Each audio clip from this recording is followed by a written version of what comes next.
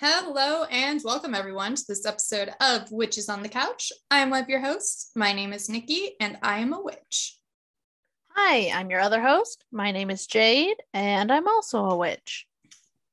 So today is our most longed for moment in quite a while. We get to finish season 2 of Motherland Fort Salem with episode 10. I am so glad this is over. Me too, unfortunately. I really thought maybe, just maybe, they could turn this around in the last episode. Like, I was like, you know what? Maybe they're just going to surprise us all and the last episode will be amazing. That's not what happened. That's not what happened at all.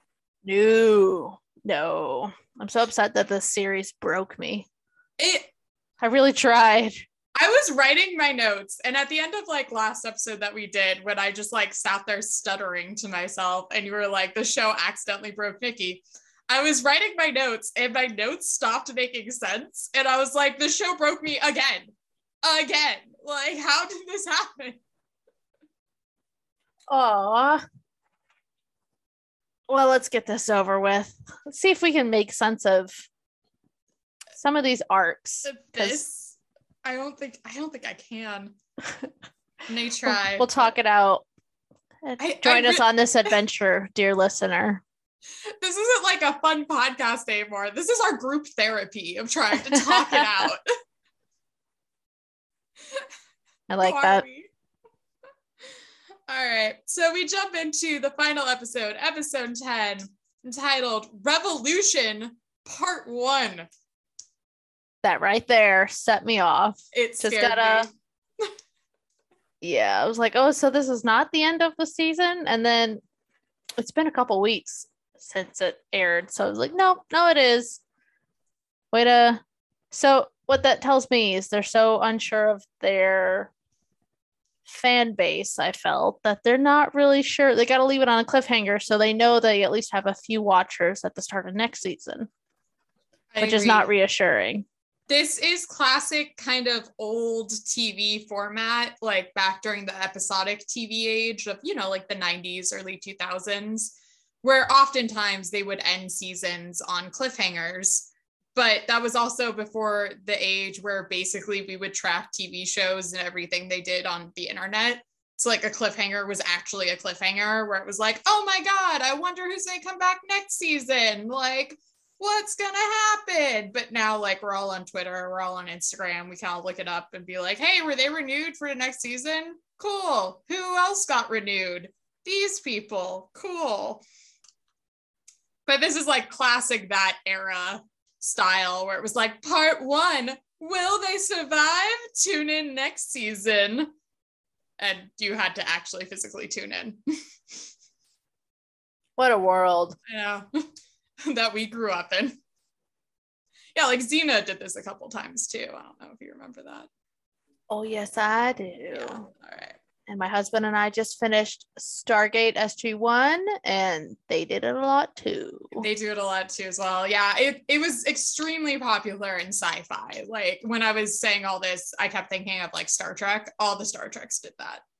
Because then they would always start the new season with, and now the conclusion. And it was like, oh, yay. Bring it all home. Yeah.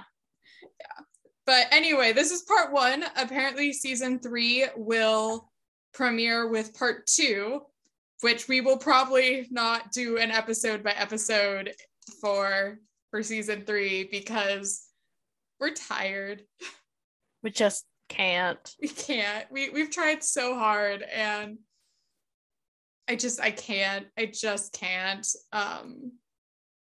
This is actually super off topic, but it was kind of funny. I was just talking to Jeremy about this, who was guest starring in our episode. And he was saying how he was listening to our Witches of East End shows and like those episodes. And he was like, you guys seem to really have a good time. Like you guys sound like you're having a lot of fun. Like it's really fun to listen to. You're really engaging. I was like, yeah, those were the days. The glorious past. Yeah. I was like, I miss being excited about doing an episode. Me too. I drank for this episode. Unfortunately, my husband was home when I watched it, so he watched it with me, and we had our own little debates about the shittiness. I'm now drinking. But I just finished it, and I was like, okay, let's numb the pain. which is not a true solution, people. I just want to let you know we don't endorse that. No, I joke. I kid. People can't tell. I make a lot of alcohol jokes. I swear I'm not alcoholic. I swear I'm okay. All right. So all that aside, let's hop into this. We open basically where we left off, which I almost slightly forgot where we left off. I did. With the witch plague that has been let loose upon Motherland Fort Salem. The main unit, so Tally, Abigail, Raelle, Gregorio, and M are all together with Adil. He's not part of the main unit. He guest stars. When you're just that awesome. Yeah, he's honorary. They're all together in this night, very dark, kind of battle-ready, post-apocalyptic kind of feeling scene where they're standing over a dead witch body that looks like it's been infected with the plague.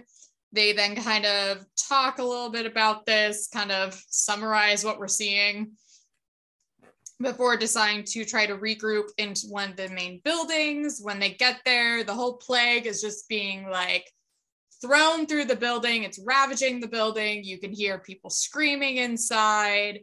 There's like the black plague tentacles like breaking through the windows. It's just a shit show. And then for reasons, two Camarilla and then the Dr. Camarilla that experimented on Raelle for a little bit there emerge from the witch plague and smile at the unit before going back into the witch plague. Right. And it's all squirmy and ominous and just why? Why?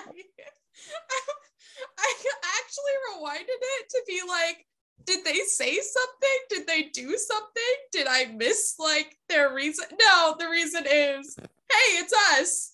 All right, we're gonna go now. You saw us. Basically. It was that was like the beginning of how stupid this starts. This is like bottom rung stupid, and it just gets worse. The crew decides to obviously make a run for it. They can't regroup at the building. They recognize Dr. Creepy Dude and are like, we can't fight them here. Let's go. So they keep running. We cut to the opening. That's remained the same in the highlight of our lives. Jump back in, and the main senior units, this would be Petra, Anacostia, the head necro, are all in the warded basement once again. They built this set. By God, they were going to use it. It took me a few to figure out, like, because the whole base is fucked at this point. That's the impression. I was like, where are they? Oh, yeah, that's right. I really kind of hate this set. I'm not going to lie. It kind of came out of nowhere. It's super boring. It's legitimately just a bunker. It's large, it's open, there's nothing interesting. We don't get to get wide shots in it. It's just a stupidly large, boring set that we have to now use constantly because we spent so much fucking money on it. But they're all down there doing their thing. Alder comes in with the crones saying she'll help in any way they can. She has this moment where she's like, whatever you need from me, General. And we're all supposed to be like very touched by this, but it's like 5 minutes since she gave up being a general. I don't give a shit. Right? This is the first time my husband and I were like, I had to stop and have this discussion. I think I did like a very world heavy sigh. And I had to stop and explain. This was the stupidest arc ever. I think they're trying to make a redemption arc, but as per usual, they cut out the middle bits where it's actually important. My husband very kindly pointed out they took the Netflix route because Netflix, instead of having like a year to shoot things, they just crunch everything, including post-production, into like 6 months. So you kind of just, well, I don't have time, so chop it. That's what this felt like. This is actually the funny thing. I agree with your husband on that one. They definitely rushed this production. But I think, I don't know for the outliers in this or what have you, I don't think this is meant to be a redemption arc. I think we were always supposed to be rooting for Alder. Like, as the viewer, by this point, the writers were convinced that we loved Alder and were tragically sad that she is no longer the general. Oh God, I hope that's not the case. That's the feeling I get from this whole episode, is they're like, man, everyone's so sad that Alder's not the general anymore. I know it, guys. Like, the audience is crying about this. We got to really like hit home how sad this is. There's no redemption to be earned. In their mind, we love her. I'm cracking up over your rendition. Oh, thank you. That was beautiful. Thank you. Well, anyway, Alder comes in, offers her help, makes this moment that we're supposed to like feel shit about. I'm just like, you're still here. Nikta is then brought in by the guards because reasons, they don't really say, but she's there now too. And then the Camarilla just kind of march in.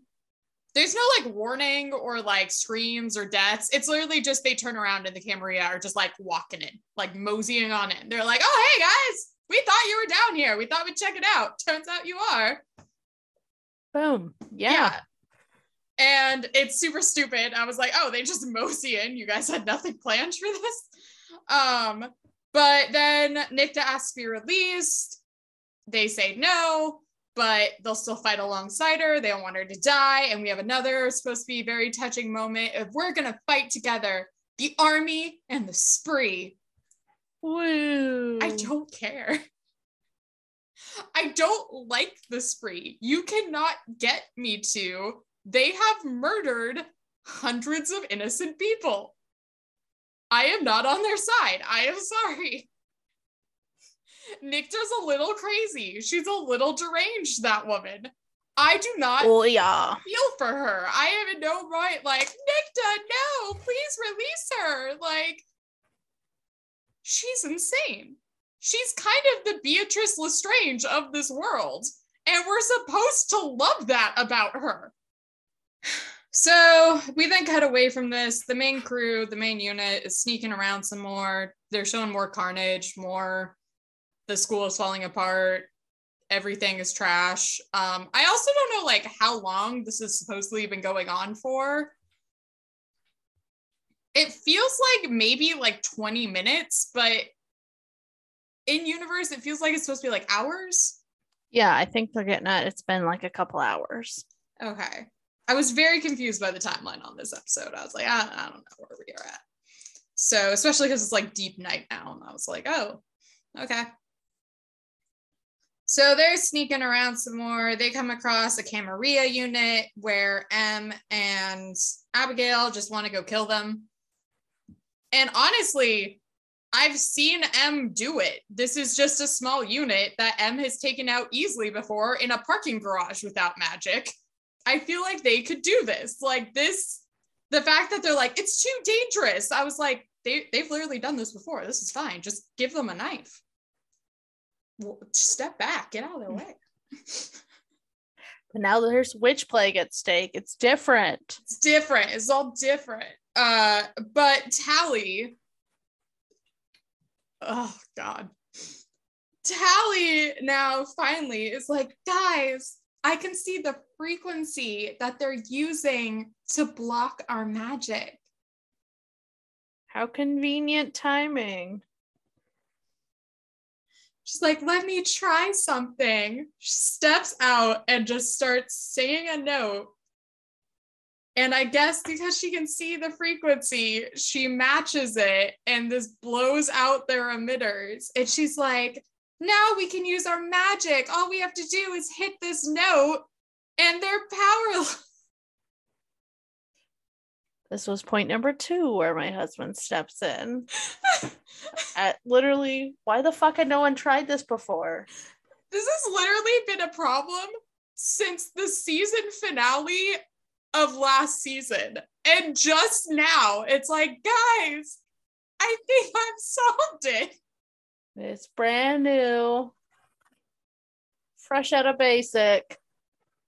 Yeah. Yeah. I could have let this slide if throughout this season it's like Tally has been really fixated on this tone and has been trying to study to fix it. And it's like we get like all these shots and moments of her trying to find ways to work around it or break it or meet it. But none of that happens. This just happens. She's just like, oh, guys, I think I've got it now. Like, it took me like 20 seconds this time, but I think I've got it. Again, convenience. Yeah, so for convenience reasons, she does it. And then everyone else is able to match this tone. So they just kind of take out the unit and kill them. Adil then says that he needs to split off to go find his sister. And for some reason, no one says they'll go with him. And we just let Adil go by himself into this chaos, and we're like, yeah, he's got this, and separate him. So Adil's no longer with the main group.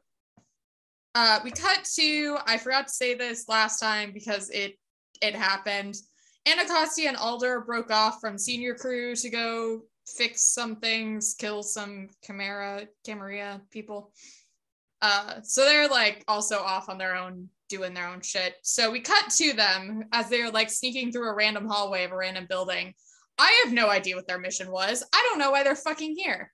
They're here because we don't want them with Petra and Nikta. We want them alone. In this other set we spent a lot of money on. So that way they go. Yep. They get in a hand-to-hand fight with a Camarilla unit. This I had real back and forths on.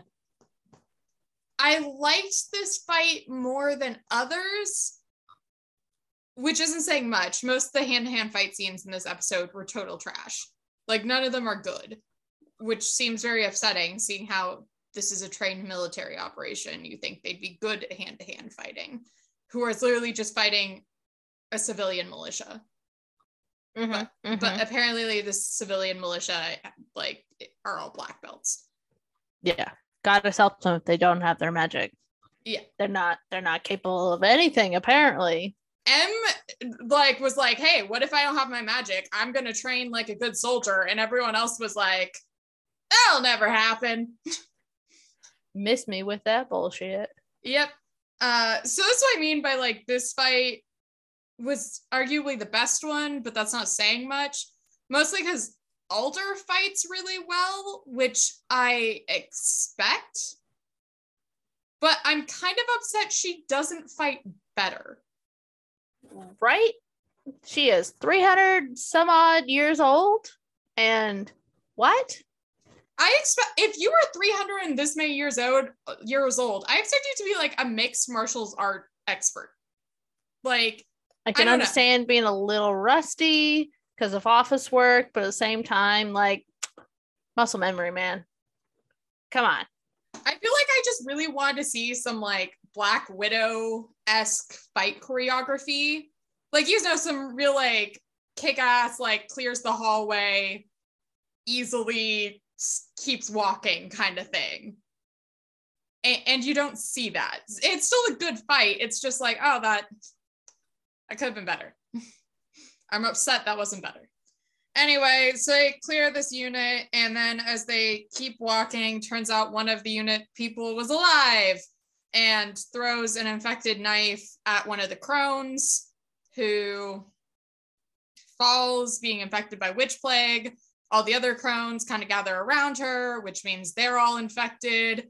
They turn, give this very sad look to Alder, telling her to run. As they start dying, Alder is screaming in pain. Anacostia drags her out of that room into like a separate giant room. And this was like, of note, we did rune magic, guys. Remember rune magic? back in the very beginning. It's glorious. Oh my god, I was so excited. Yeah, Anacostia like does this rune symbol on the door, and all the paint begins to like crackle and peel around it, creating this symbol. And I was like, oh my god, it's so cool. I was like, oh my god, that also doesn't involve your vocal cords. It's something I feel like you guys could have been using this whole time. But still, look. Magic. Glorious. I was really excited about that. That was probably the highlight of the episode. I'm not gonna lie. Anyway, Alder begins to age extremely rapidly on the floor without the crones there to sustain her. And Acacia kind of is like panicking over the top of her. And then Alder dies. Yeah. Right? Yeah. And it's super anticlimactic. I was just about to say that. After everything, it's just, whoop, all right, there she goes. It's just one random, no-name red shirt thug killed one crone, which got all the crones, which means Alder is now dead. That was easy. Yeah, because then she dies, and then we immediately cut over to other scenes and just move right the fuck on. Yeah, we're like, that seems like that should have been like how the episode ends. You know, it's like, oh my god, Alder's dead. What? No, we have like 30 minutes left. This is all like the first like 10 minutes of the episode. So we got other shit to worry about. Like, okay, Alder's dead. Turns out this main enemy that we're supposed to have fallen in love with by now, for 2 seasons, random dude just killed her. Done with that. I'm making like so many Marvel references, but now it's in my head, so I'm just gonna go with it. Okay. It would be like Captain America was just killed by like a random Nazi. Like it was just like some dude that got recruited just like murdered Captain America, and we were like, oh, well, fuck. Well, damn it, that sucks. I like that comparison. Thank you. I have no other things to offer. I'm moving on. Cuts over. Petra snaps the dude's neck. So great transition. Literally, Alder dies, and Acacia gets teary, and then quick cut, Petra snapping a dude's neck.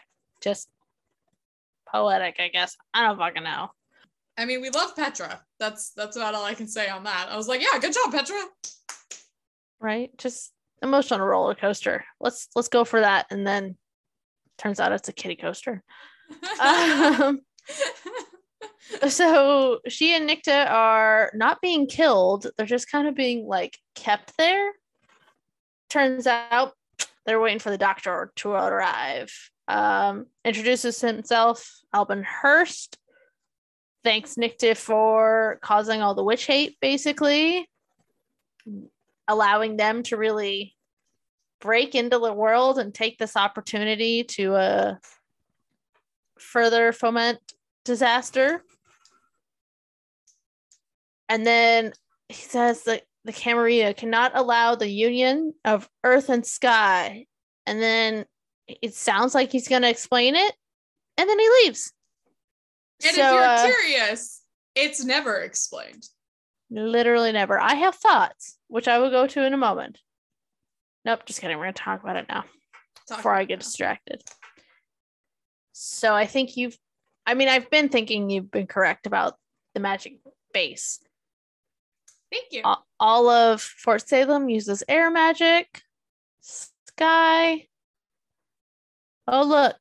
The main person we've been interested in is the Tarim with their earth magic. Hey, guess what? A representative from Sky, Abigail, and a representative from Earth, Adele. Getting real hot and heavy at the moment. Is this like some foretold magic powerful baby? And then, of course, it's never explained. I'm just now hopeful. Prophecy child territory is what I'm hearing. Yeah, that's what I think they're trying for. But that was my thought. But of course, yeah, no real details. Man, remember when the show was about whether or not people should be drafted against their will into the army? Right? Crazy.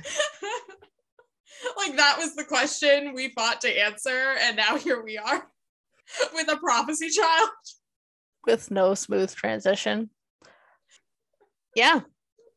That's a good theory, though. I like that theory because I was just like, huh, okay. Right? Like it's a very heavy line and then it goes nowhere. He just leaves. I feel like I was Petra on this. She's like, huh, okay. And I'm like, sure. Like I feel like, okay, like this is another like out of world thing. I feel like the doctor said this and was so smug and like walked out of the room. He was like, yeah, now they're really scared. And like in the room, Petra and Nick are like, sure. Basically, something like that. But now that he's revealed that one line, now they can be killed. Just wanted to look at them once, admire Nikta, and then let me tell you this, and then bye. I actually have another theory on that line. Sorry. Oh, yeah. My other theory is some writer just thought it was a really cool line. He was like, I have this really great idea that just sounds really cool. And so he said it, and all the writing group was like, oh my God, yes. And so then he just took his hand, raised it in delight, and patted his back. Yeah, they'll write the rest of the plot later. There's no other reason for the line to be there. They were really proud of that line. They're like, oh yeah, now we gotta kill them. But like he said the line. Such gravitas, yes. Emmy status achieved. Just kidding. Yeah. Hearst leaves. Petra releases Nikta's collar, and they kill the Camarilla. Bam, bam, thank you, ma'am. What a fucking scene. Because I think I'm gonna throw this in here. I think Tally Witch spoke to Petra, or Abigail did, like giving them the tone, because there's that weird like muffled sound effect that they use sometimes when they're doing like garbled head speech. Yeah. Because yes, then they all know how to hit this frequency. So this frequency is no longer a problem. It's been a problem for like a year. No more. Just like that. Kalita is meditating in her room now. 2 Camarilla dudes burst in, acting all sadistic and gross. Adil gets there just in time and starts using the tone to disable them and start wailing on them. He gets pinned and slashed, and out of just sheer panic, it seems, Kalita obliterates one of the Camarilla dudes. Literally like burned from the inside out. He's just a pile of dust. Like it's a little like lava looking, and then he's just poof, he's gone. It was great. I loved it. He looks like for an instant the lava monster from Moana. Like, see, I'm rewatching The Good Place, and so they have little like demons. Yeah. He's just magma for an instant. This scene was probably actually the highest intensity scene for me in this episode, because like I know there's certain people they're not going to kill off. Like they're not going to kill Raelle. They're not going to kill Tally. They're not going to kill these people. Adil, I'm always a little scared he's on the chopping block. He is just important enough that they know people like him, but not so important that he has to stick around for ratings. Like, I'm always a little scared Adil's not meant for this world. Plus, they'd be like, oh my God, how dramatic would it be for Abigail? Like, I know that's in their fucking heads. So him like coming in and trying to take on these Camarilla, and when he gets his like back completely just like slashed, I was like, this might be the moment we just kill Adil. Thankfully, no. He's fine. And yes, his sister does make me just go quiet for an instant. Yeah. I did one of the very emphatically and had to pause it and like process this. And my husband's just like, okay, what's the big deal? I was like, no. She said they'd rather die than do any sort of violence. And she just broke her own edict that she banished her brother about. She's like big. She's our like solace pacifist. Like, And it was such a gruesome death. It wasn't just like she like panics and like breaks his neck or something. Like, no, he burns from the inside out. Yeah, man. Definitely. I see why we're all slightly scared of your sister now. Yeah. What a fucking kick-ass 10-year-old. Sorry for all the cussing, people. I'm just very energetic about it all, I guess. And I have tequila. Cuts over now. Since Tally can magically just see everything. Capital SC, when she couldn't before, notes that all the little witch plague tendrils are emanating from a single source, and she can tell the source is coming towards them. Great. So the trio get like started. They're on a balcony. They get like startled by a witch who's attacked by the plague, dying. So Raelle, like in a panic, it seems, does some shroom magic, and it gets rid of the plague for this witch. She's fine for all of like 10 seconds, and then suddenly the witch plague is back and she dies. So that was nice, but it gets some gears grinding with the trio on possible plans. So they're going to find the source. They're going to try and recreate that, cut the head off the snake, that sort of dealy bob. So this was the scene, by the way, where I was like, I don't know what's happening anymore. This is the scene where it just turns out I was lost. Like, the next one is where that got me. Oh God, this is the beginning of me just being so confused for like 10 minutes straight of being like, what, and then it's just like, that's just me, and I had no one to like bounce this off of. It was just me being confused alone. But so yeah, they do all this. And the scene, they're all just hanging out on a balcony, very Juliet style. Where the hell are Em and Gregorio? They peeled off earlier to go to tell people about the tone. Okay. That was my first question is, wait, where are the other two? And the trio was supposed to go to operations, which I assume was Petra and like the war planning room, basically, but IDK, exactly. Again, this is the beginning of like my confusion because I don't know if I wasn't paying close enough attention. Maybe I was paying like too close of attention to other things and I was missing things. Like I don't know. But I was like, wait, where the hell are Em and Gregorio?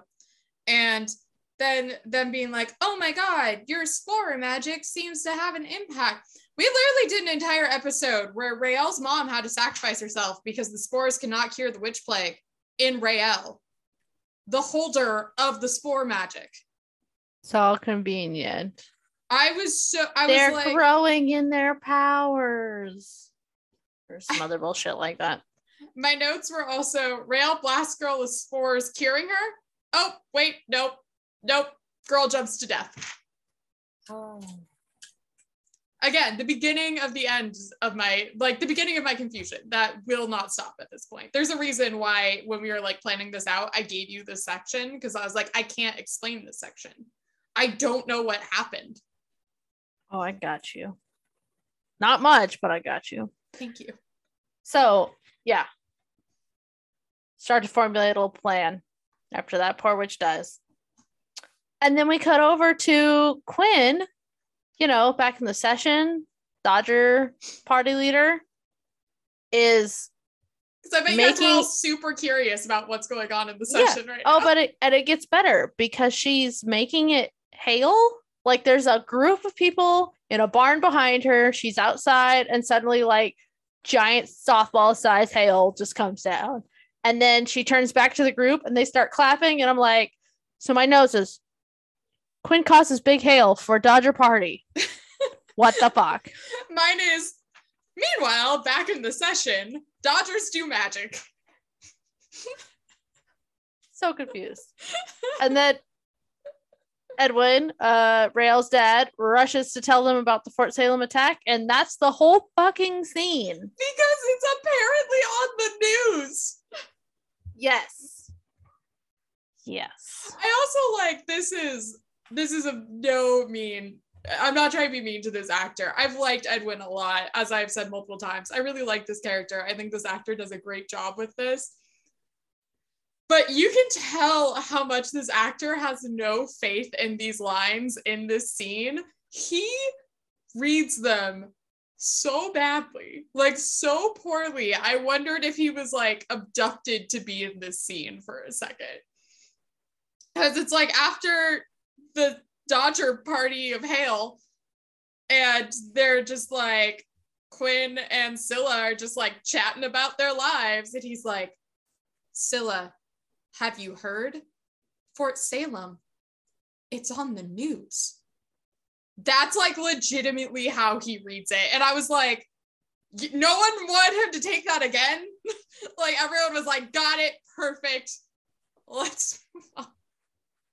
That's what I mean earlier when your husband was like, oh, they super rushed production. I was like, yeah, they had no time for him to redo that line. Works. It's not an important scene anyway, so whatever. It's just to show all the characters are in this episode. That's it. People need screen time. Cuts over to OMG. Vice President's daughter, Penelope, is the plague source. She's super infected. Yeah, man. And apparently she doesn't know it because she's like, why are all these people running away from me? But like, she's also sounds like she's high because she's not there, but she is. It's very interesting dichotomy. It reminds me of back in my college days when you'd go like drinking with friends and one of them would just get smashed. So you're all trying to like walk this friend home and they're like, why are you guys being so weird? Why can't we go back? Like, why are you dragging me this way? Like, they're like super out of it, but they kind of at least know things are going on around them. And you're like, oh, honey, it's because we're going home. And they're like, where? What? Like, that's her vibe. Yes. Yeah, that's better. Raelle tries to blast the plague away. It's too dang strong. She can't sustain the magic. Abigail has a bright idea. Raelle will try again, but the whole trio needs to agree. And without saying much detail, they all understand and they all agree. So Abigail will make her tornado as Raelle does the magic as long as she can. Penelope gets sucked up into the tornado and then explodes. She dead. I was really confused. I kind of was. What did the tornado do? What? Just kept it all contained around her, so it couldn't go out farther and infect other people. And so I believe, because we still see Raelle's magic like swirling around her. So Raelle like put it in the space and Abigail kept the space as one. But as tornadoes do, you know, it picks things up. So. Okay, that makes sense. I did theorize that in my notes where I said Abigail starts using tornado magic. I think she's containing it. I think. Don't really know how this is working. And I was like, oh, I think she's dead. But she dies super far away, like kind of out of focus. So I was like, is she dead? Is she okay? Right? Are we good? Because it seems like, like I thought Raelle's magic would make it like just go away from her, but then she seems to like explode. And then the tornadoes are gone and there's no Penelope. So I don't really know. I didn't really, this is what I said. This is where like my confusion was really in. I was like, I didn't understand the plan. I didn't realize this was the plan. I don't know how tornadoes work apparently, even though I have a degree in how tornadoes work. This isn't how tornadoes work. Fun fact. And I think she died slightly off scene. And then we cut to black, like it's a commercial break. Cut back. And I noticed, oh, I guess that solved the problem. Because now it's morning time, it's daylight, and people are just wandering around and everything seems fine. I guess that fixed it. Yeah, man. Duh. This again confused the hell out of me, because what we were taught about the witch plague by the senior staff is that the witch plague is self-sustaining and self-replicating. They do all those experiments with them with the necro, where she says it'll keep growing and it like tracks her, and then it like self-replicates anytime it like gets like witch blood in it, and then like grows and gets bigger and like duplicates itself. So I'm making so many other like comparisons, and I'm sorry. I kept thinking about it like kind of like the Borg of like Star Trek, where I was like, oh, it's like they just like keep replicating themselves, and that's why it's a problem, because unless like there's no witches, it's just gonna keep self-replicating like a virus.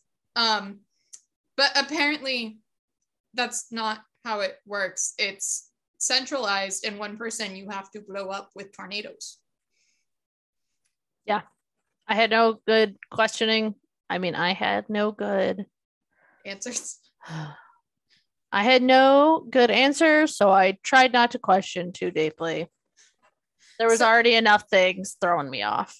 So just a little recap for our listeners of how magic now works in this universe. Being really, really, really sad makes spores that are super powerful / maybe your god.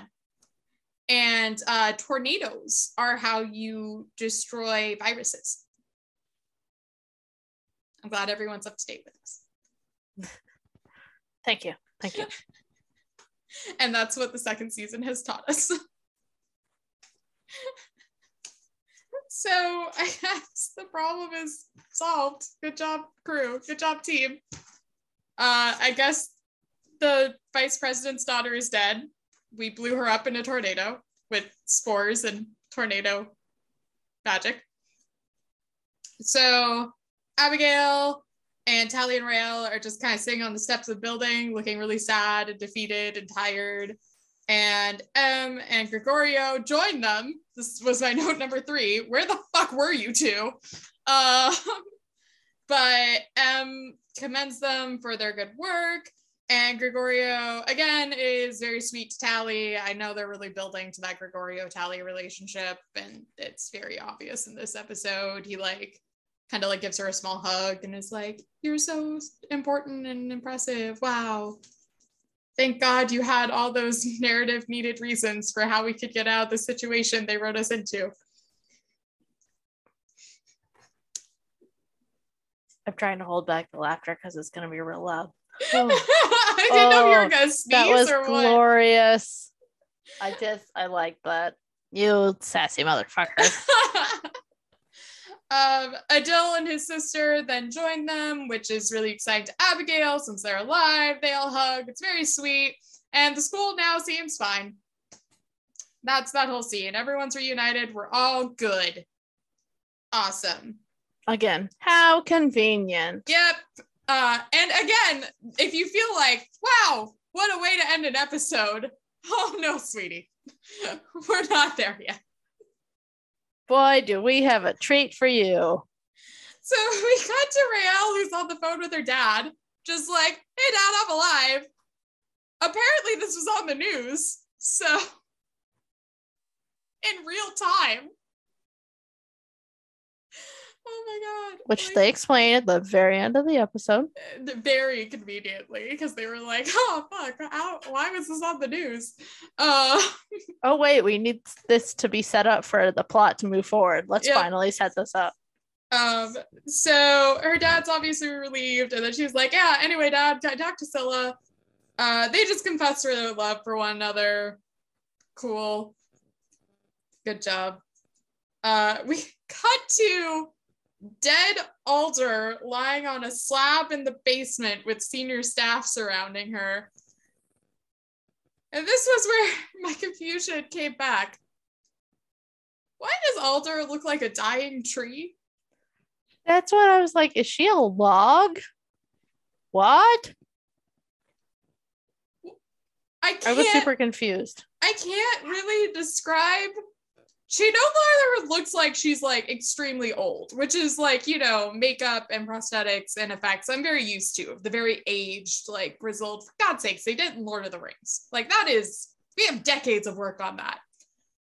She looks like she's a tree or a log because the wrinkles are vertical.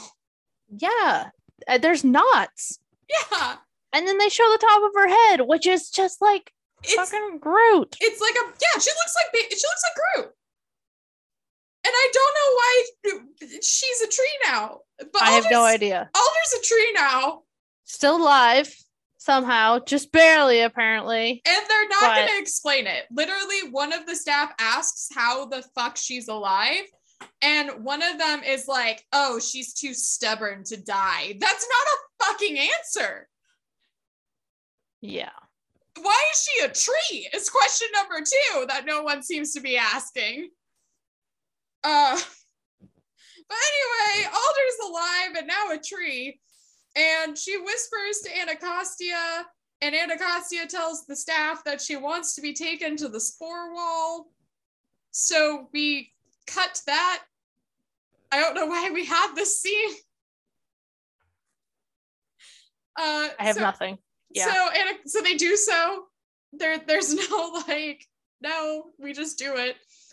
Anacostia is now apparently really sad that Alder is dying and gives a very sad speech about how Alder was kind of like her mom and how she loved her and how she'll miss her, even though Anacostia kind of planned a coup against her not so long ago. You can still think of someone as your mother figure and want them to get the fuck out of the way. Still trying to kill them. It's kind of heartfelt, but then we look up from this and the main 3 are there for some reason. I guess they were called. And Anacostia is like, you 3 should come in and say your goodbyes. And I'm like, why? Right? They didn't care that much. Come on. And then they're all super into it. Raelle legitimately has been plotting murdering Alder for seasons. And no, they all give these very heartfelt, stupid goodbyes. Abigail's like, don't worry, I'll give my mom just as hard of a time as I gave you. And I'm like, you better fucking not. What the hell? Yeah, it's really stupid, but it's supposed to be all heartfelt. They all cry about it. Tally's like, I now understand you in ways I never thought I did. You made the tough choices, but you were right all along. And I was like, really? I think the whole plot was that she was wrong all along, but it's fine. The writers are convinced we love Alder. There's no redemption here. We've loved her for ages, apparently. Yeah. Super stupid. And then we just kind of levitate, push Alder into the spore wall, which consumes her. And we say goodbye to Alder. Beautiful. Just beautiful, I guess. I am so confused. Anyway, we cut away from it. Senior staff having another office meeting. We discovered that 64 vocal cords were harvested before they were able to clear Fort Salem. Petra wants to know how the hell all these people got on the base. Isn't the base supposed to be warded against things like this? And why was no alerts or warnings or quarantine initiatives put in when the first outbreak was made? These are all very valid questions, Petra. Let me tell you, Petra, the writers don't know. So the other senior staff member kind of awkwardly tries to fumble around an answer and is like, well, maybe when Alder decided to stop being general, all our wards stopped. Yeah. Because that's how magic works. Because that's a smart defense system. It felt, again, very these were all valid questions that they were like, hey, probably the audience will ask these. We should have Petra voice these questions. And they're like, well, we don't really have an answer. And someone was like, some intern was like, maybe because Alder wasn't general, the wards stopped. And they're like, say that on camera. And they said it with that much belief in the suggestion. The vice president then comes in because he knows his daughter is dead. This is also when I noted, oh, hey, I guess she really is dead. It was very unclear to me, but he knew. Yeah, she got exploded in a tornado. So he knows his daughter is dead, and he saw the footage because it was filmed. Yeah. Again, God, this whole episode is, you know what? We just need everything to fall together because we fucked up everything else. So let's just make everything convenient. Yep. The film crew filmed their little thing, and then shit happened, and they kept filming.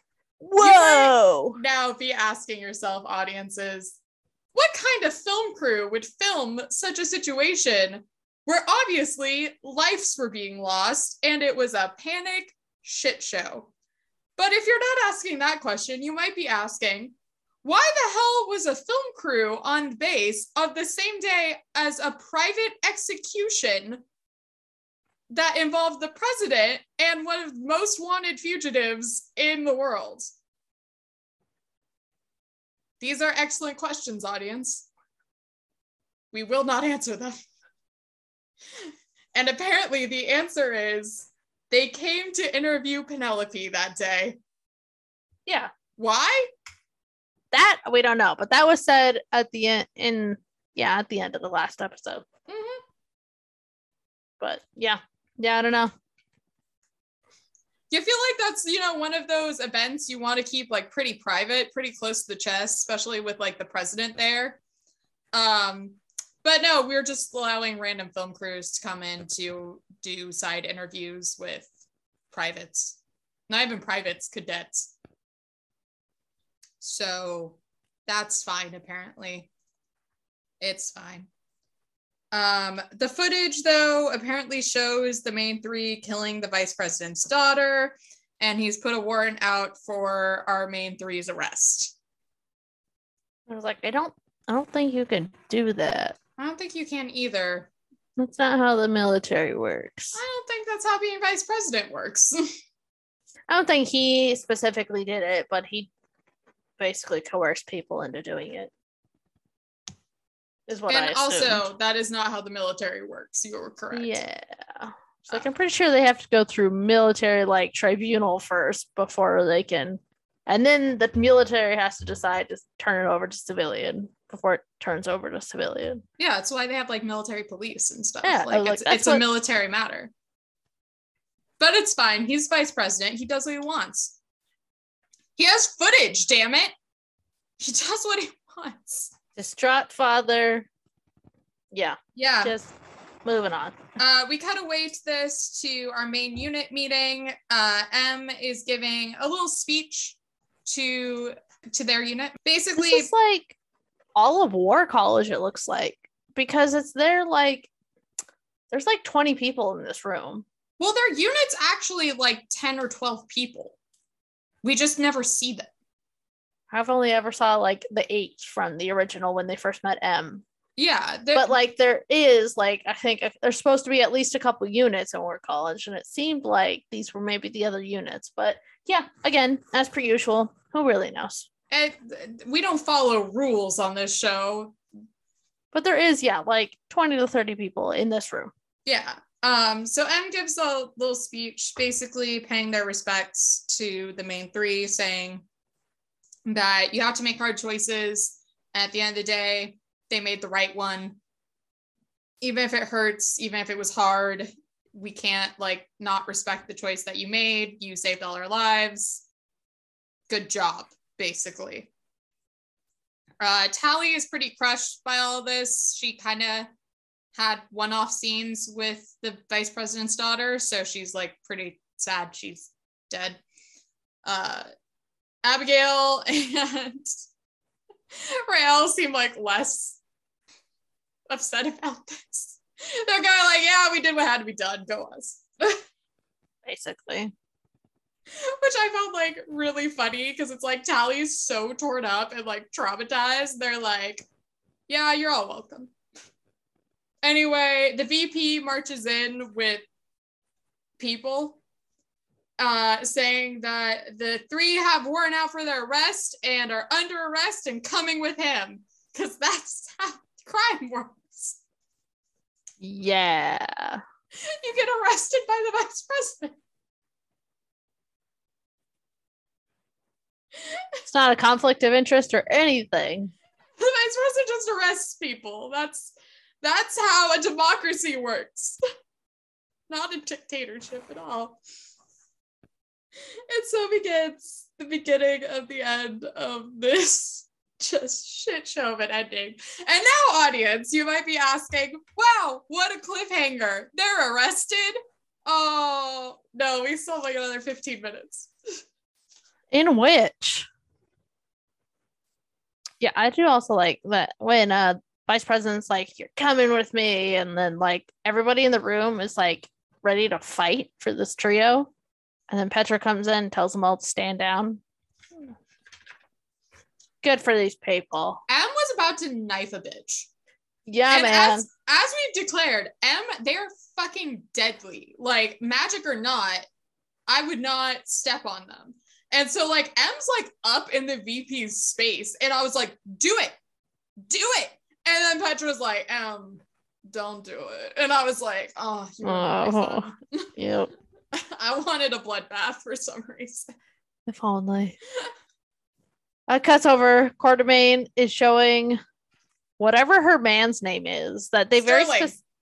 Thank you. You're welcome. It's like they very specifically named him last episode, and I had no idea, and it wasn't something I was willing to Google. I rewound the episode to his entrance and put on subtitles for this one scene so that it would say his name in brackets, because I also didn't want to go look it up. I had subtitles on. I wasn't paying close enough attention though. I just heard his name. I was like, who are you? I was like, Sterling, right. I knew it was something bullshit. Yeah. Sterling. She always makes me want to watch Archer. Quartermain shows him the security logs. I didn't write down the directions. One gate he signed for letting the TV crew in, and he escorted them to the vice president's daughter. And then 2 other logs show he did the same thing at 2 other gates. He swears he only let in 1. The other 2 are forgeries. Quartermain believes him.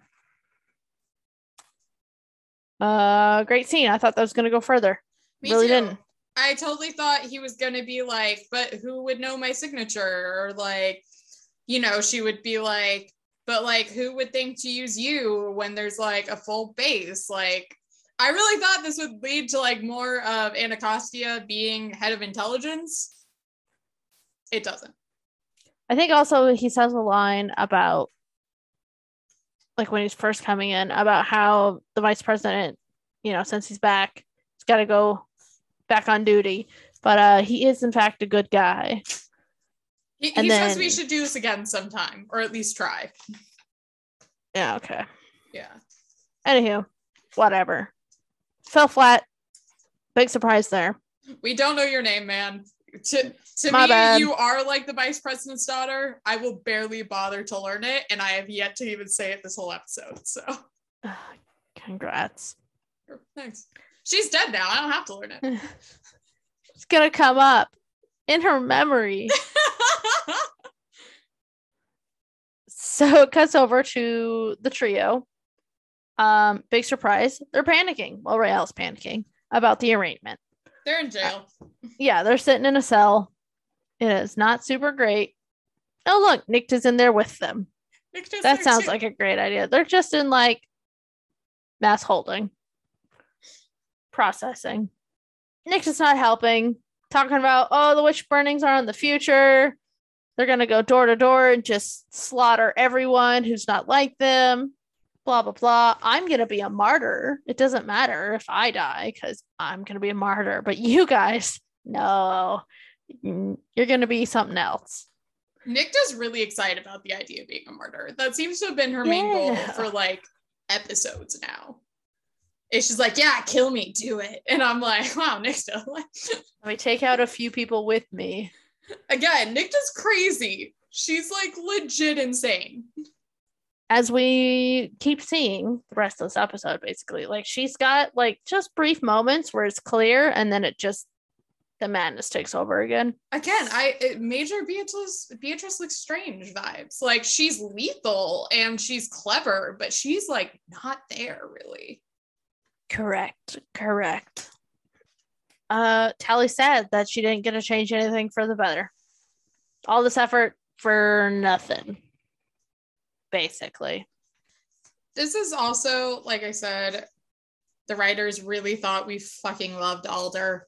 This is where like Tally has her meltdown and she was like, look what happened. I made Alder step down and then everything like bad occurred. We never should have done that. Like I never should have said anything about Alder. We needed her. And I was like, oh, you guys really thought we loved Alder. Like a lot.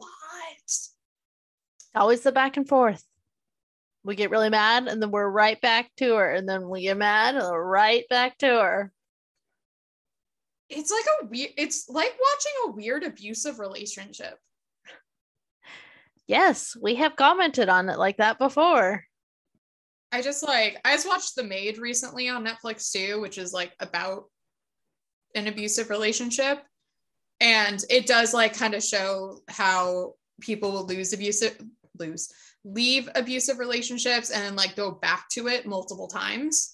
Like I think one statistic is it's usually up to 5 times before someone can usually fully cut off from an abuser. I was like, yeah, it's basically what we have in Motherland Fort Salem. Like Alder tries to kill people or blatantly disregards their like individuality or just sense of self. And we all get really mad. But then she's like, well, I'm 300 years old and I kind of think you're neat. And they're like, oh, Alder. And they all come running back. And we're just like, yeah. Yeah, I think you're onto something there. Especially with how many times we've fallen and gone back. I never wanted to go back. I thought the point of the show was us all turning on Alder. I thought Alder was the big bad from the beginning. But then she got randomly killed by the guy with no name. And now she's a Groot. And then she turned into a tree. And then she got eaten by spores. So, you know. Just usual, you know, no big deal. Tuesday. All right. Next scene. Petra's visiting the president. Oh, okay. They talk a lot of little details, and I didn't write down shit because I didn't enjoy this scene. There's a storm outside, though, running through. Petra's just trying to convince the president, no, this is a military matter. Like, you shouldn't be doing this. Please stop, basically. That's the bottom line. There's a storm going on outside. And every time President Wade says something that Petra doesn't like, there happens to be like thunder or more lightning right afterwards outside. The president is telling Petra that it's going to happen. I'll make sure they're treated fairly, but it's happening. There's too many eyes on it. The witches need to be held accountable. The Not Our Daughters movement is growing too huge, too fast. We can't track them. They're getting too crazy. Basically, it has to happen for publicity reasons. And I noticed the storm. Don't try to intimidate me. Oh, if that was one of my storms, trust me, you'd know. Which I kind of liked. We love Petra. Yes, definitely. Season 2 Petra is golden. Why we watched the season. Part of it, yes. Big part of it. This scene was really weird. I agree with you where you were like, I don't know. It was just very strange because we've kind of always established Petra and the president as our two like critical thinkers, kind of. Like they're our most down to earth. Point A leads to point B, leads to point C.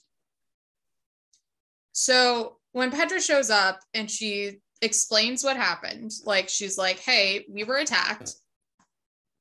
My unit did what they had to, and that meant, unfortunately, the death of the vice president's daughter to save hundreds of lives. Otherwise, they all would have died. And I would not be here to have this conversation with you. if you want this to keep continuing, hand it over to me and we'll conduct our investigation and then we can control the information. And the president shows 5 seconds of footage of the vice president's daughter getting murdered. And it's like, well, look at this. And I'm like, that's not an answer. Yeah. That's not even anything you want to get out. I don't understand why that's not being more like dismantled for political reasons. Like, that's mass hysteria right there. And yeah, then she's like, well, for publicity reasons, we have to keep these witches civilian accountable for a murder, which it wasn't. Yeah, it's basically stopping a terrorist. Yeah. So. And it's also really weird because then the implication is that like the public really loved Penelope. Like unbelievably so. She's like, this footage out, people are so angry. And I'm like, I did not know everyone was so obsessed with this girl. Yeah, because we have shown multiple times, no one really likes her. Kind of, but at the same time, we've also been not showing per se, but I'm saying because we put her at the head of a big old publicity campaign. Yeah. So they were forcing her to be a media darling. And initially, they were on her side because of like, oh, the president's play, and then they got along and just... I mean, the last publicity unit we saw with her was the hearing center, the whatever center that they opened. Testing center, yeah. Yeah, the testing center, where she was attacked by the Not Our Daughters movement. And the vice president tried to get her to leave with him because there was a riot going on. And she wouldn't go. So I don't understand why now her death, that same rioters group is like... she's dead. How could you like, the train of thought, the critical thinking, the point A leads to point B was completely absent from the scene. I was like, this wasn't a fun scene of the battle of wits. How do we play politics? How do we work together that we're accustomed to seeing with these two characters? It was just like one character that seemed to know how to control an emergency situation. And one character was like, but look at my VHS player. Can you imagine? Yeah. Sorry, I didn't mean to steal that. No, it's fine. But for like the 8th time this episode. Anywho, Petra walks out. She's on the front lawn of the White House and far speeches to Quartermain to move. We are a go, basically. I'm like, oh, they got this plan. Okay, damn. What does Quartermain do? She calls Scylla. Gets on the phone with Scylla. Yeah, literally calls with the landline phone Scylla. I thought this is like an immediate, like, we're a go, like, we're gonna take the White House or something. I was like, oh, we got things in play. Or it's like gonna cut to like the break-in of the prison. No, thank you. I will make a proper out of area code call. Yeah. Like, what? The buildup was just immediately dead. And then I'm like, what? We only have a couple minutes. What the fuck is this doing? Why are we making a call? And then it cuts over. She calls Rael's dad. Hey, I need to talk to Scylla. And then it cuts away. This is also the hilarious thing. Like, this is a show. The writers have full control of this universe. So it's not like she makes a call and you hear Scylla, like, here's our time, or like, here's the moment. It's, oh, hi, Rael's dad. Can I talk to Scylla? Like, Scylla could have answered the phone. There is no reason for that. You have total control of this universe. Nobody has landlines anymore. They don't remember how the etiquette goes. No, it's his phone. He's got to answer it. Oh my God. I was laughing so hard at this. I was like, really? I was rolling my eyes. Oh my god, I was kind of broken by this moment. So like... We break in different ways. That's what I'm learning. Oh, it's very true. So cuts over to Kalita's worried about Abigail. Adil finds it adorable. Kalita is upset about killing the Cameroon dude. She feels fractured inside. It can't be put right. And Adil is very sweet. Like, no, it's okay because someone you love was threatened and it was either them or that person. That's definitely an okay time to do it. Kalita's super sorry about how she treated Adil over that exact same thing. And I've got like 2-liners for basically all of this, the rest of this. So I'm just like, which spot is it? I also think it's always funny that like Kalita and Adil have no like small offensive spells. Like they're either not going to attack anyone or they're going to murder someone. You're on or you're off with this group. It's what happens when you are hunted for so many years. I like it. I just think it's like so funny that yeah. That it's a truth. Yes. Kalita wants to fight now though. They're not gonna sit back any longer. They're gonna balls to the walls, man. Over this shit. And very conveniently, Quartermain walks in. And I need your help. Oh, okay, cool. Again, how convenient timing. We were just talking about you. Yeah. I'm on hold with Scylla. Can you guys? So it cuts over to the trio and Nikti are in prison transport. Adil causes a fissure in the road. Scylla uses the crows with her new Morrigan's Whisper, which I still want to know why the fuck it's called that, but I'm never gonna get to know. No. To mind control the guards to release all of their prisoners. And then a storm blocks the group. And it's just so. And I like that Nikta, everybody starts to panic. Nikta's like, no, this is a government issued storm. Quartermain and Petra managed to drop in. From a chopper. Oh my gosh. Crazy. And the storm was there just so they could say goodbye, basically. Yeah, everyone like reunites. Looks like Adil and his sister are gonna go with them. And Anacostia and Petra are gonna go back to the base. But yeah, we're breaking the group. Nikti uses the lighter to disguise the bus, which actually I thought was cool. Didn't know they could do that big magic. That was cool. I liked that. Since it's probably easier for Petra to blame the spree anyway, might as well make it look like the spree. Right? Which I thought was smart. Yeah. And Scylla says that they're going to go get lost in the session. Yes. So. Cool. That's it. We cut over. You now might be thinking, audience, this is the end. It's not. It's not. Oh, it's not. We have 2 more scenes after this. God, and they're both horrific. So the vice president is on a plane. Looking moody AF. Yeah. Watching tapes of Penelope getting like mic'd up for the interview. Hearst is the one who's in the crew. He's like putting on the mic or something like that.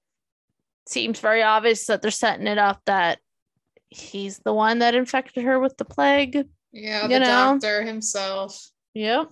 And it turns out, the vice president fucking sacrificed his daughter so all the witches could be obliterated because he actually hates witches that much. This whole time. He is the one who forged the signatures. He's the one who set up the plan with Hearst. What the fuck? That felt like so out of the blue. And you might be wondering, why would he do this? Don't worry, the Dr. Hearst will tell us. They plan on somehow removing / murdering the president. so that our vice president will get to take over. Yeah, that. So they're all in league and they're going to scratch each other's backs to make it a better world. And it's just, jeez Louise. It is the biggest stretch I've seen in a long time. I think, yeah, they meant it as like a dramatic reveal, but there's just not enough to support it. Well, okay, so it's also like, I don't know which way they want to take this. I don't know if it's just like, oh my God, the vice president hates witches so much that he'd murder his own daughter, or if it's just like the vice president's so power hungry that he'll do whatever it takes, because it's not really explained. I assume the first one, but yeah, who knows, really. We've also seen a lot of scenes of the vice president throughout the season, like kind of by himself, or at least like in isolated situations, where he seems like really upset of how things are playing out when like witches are dying or when his daughter's attacked, which just makes me think he's a psychopath. Because this was not like set up at all. If he's by himself, there's no reason for him to act like he's like sentimental about any of these things. But they didn't plan for him to be the bad guy, so they did those scenes. And now he is the bad guy, and it makes absolutely no sense. Again, Revolution Part 1. We cut away. Just wait. We cut away to the base.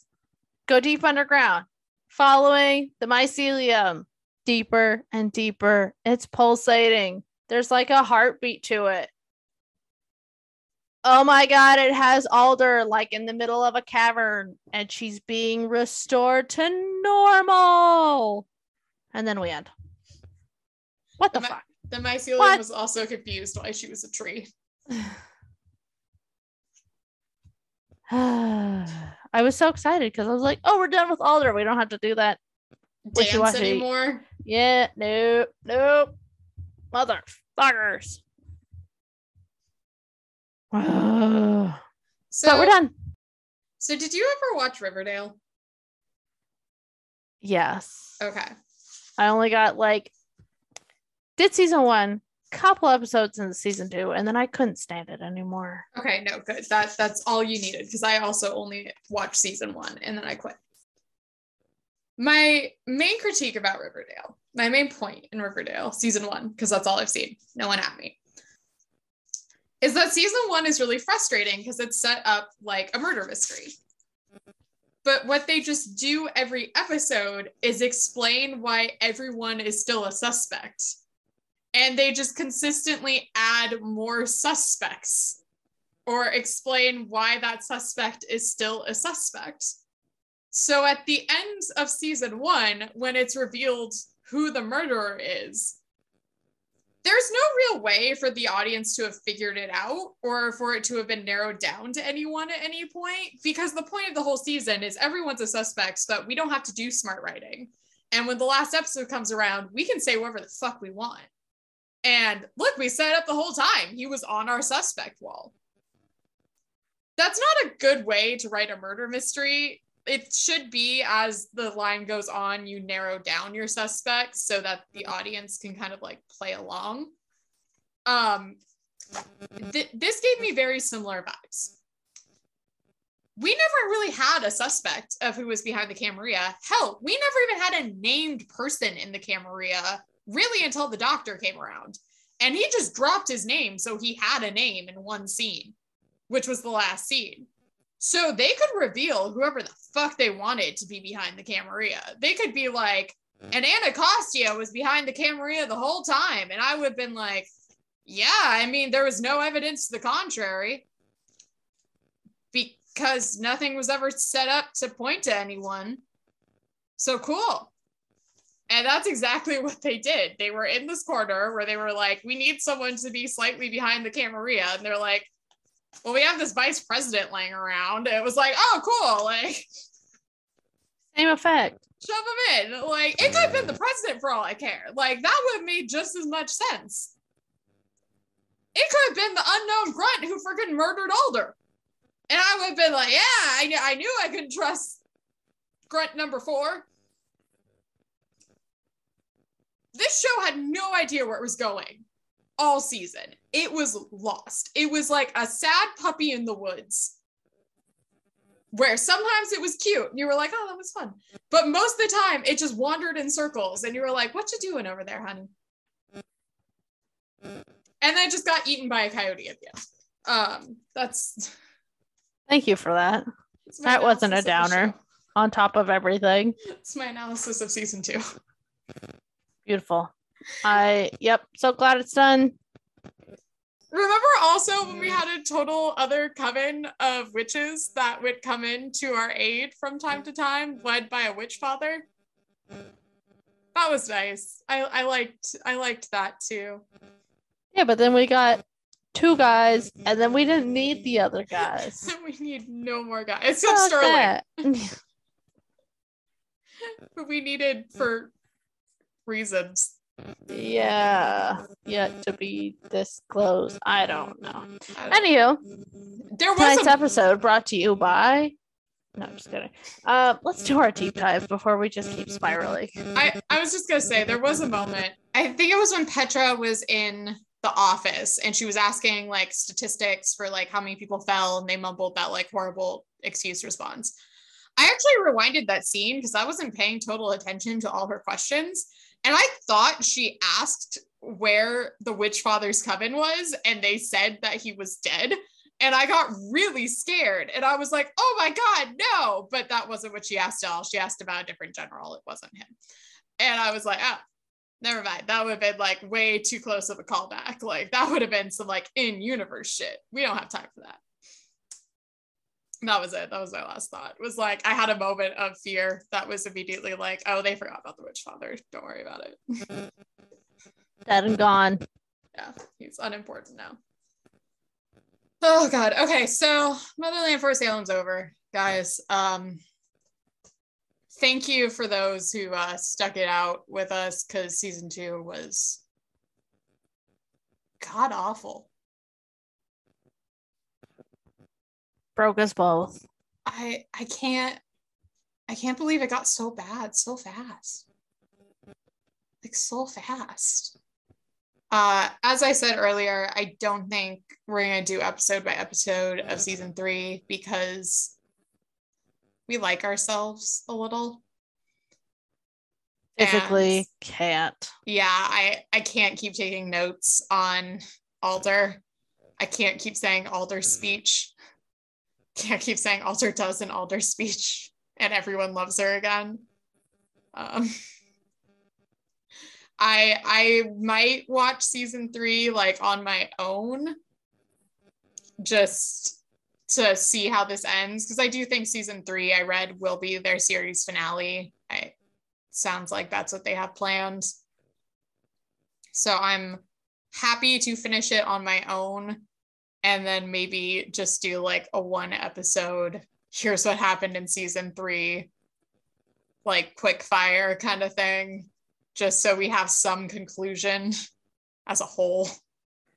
I don't know. I get the feeling like I'll probably watch season 3, episode 1, maybe 2, just to give it a shot, see how it transitions from, into part 2. And then I get the feeling like I'm not going to be able to continue on my own either. So we'll see. This feels like something I'm going to put on when I'm like painting a lot or like drawing a lot. When I have a very monotonous task I should actually be focusing on, but I want background noise.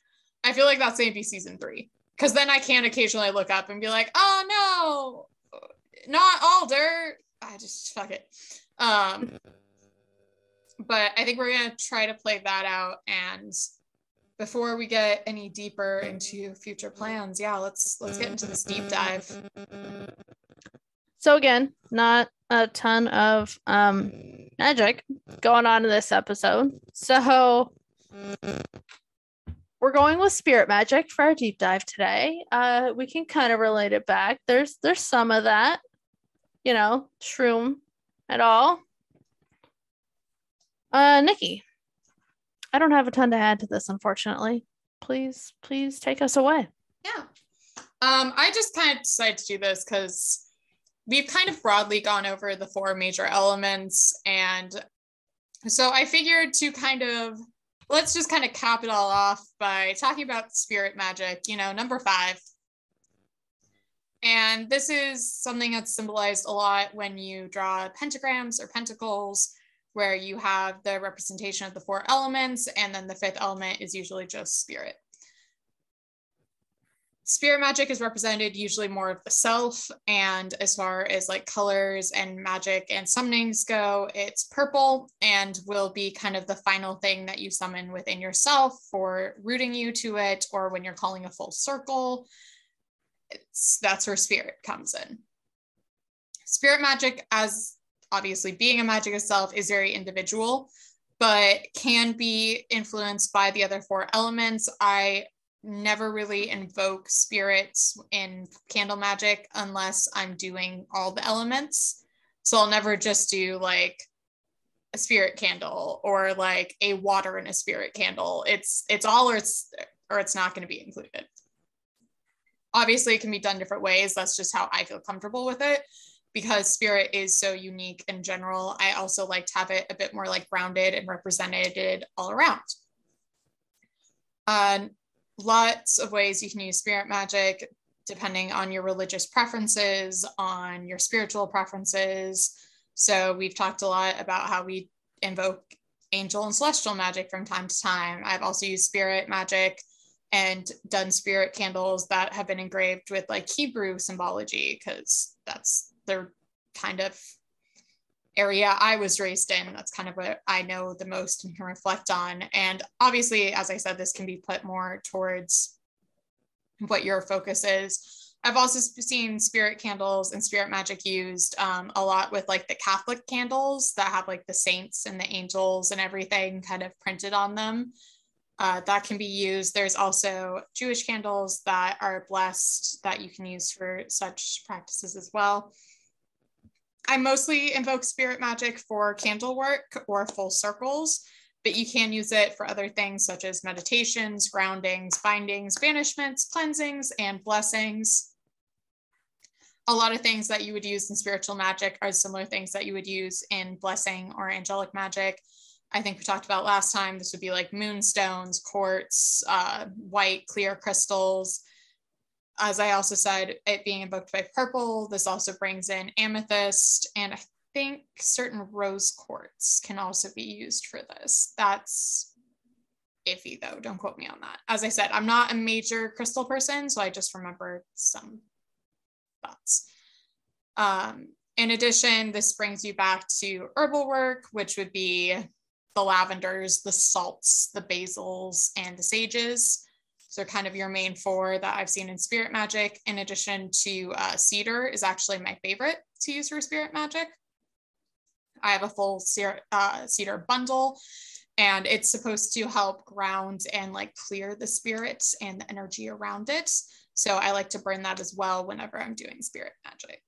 And that's all I got. Usually, as I said, represented with the pentacle, invoke the others, throw it in.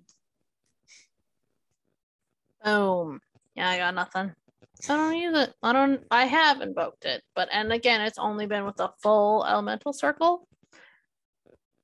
But that was when I felt like I needed some juice and some grounding, honestly, which is not terribly often with my spells, because I do try to make them in alignment with certain specific elements, directions, etc.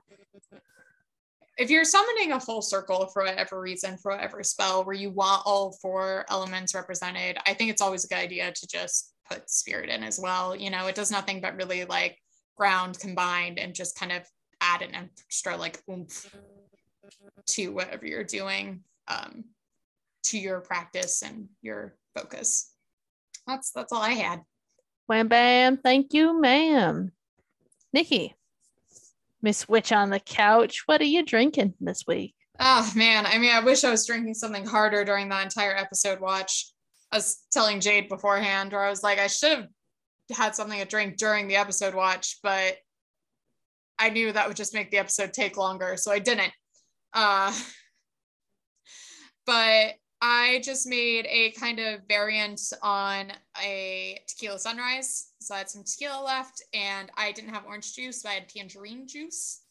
So I used that as my base and threw in some grenadine. And just because the tangerine juice is a little sweet, but is just a bit more sour than orange juice because it's tangerine, I threw in a bit of limoncello just to mellow it out a little bit.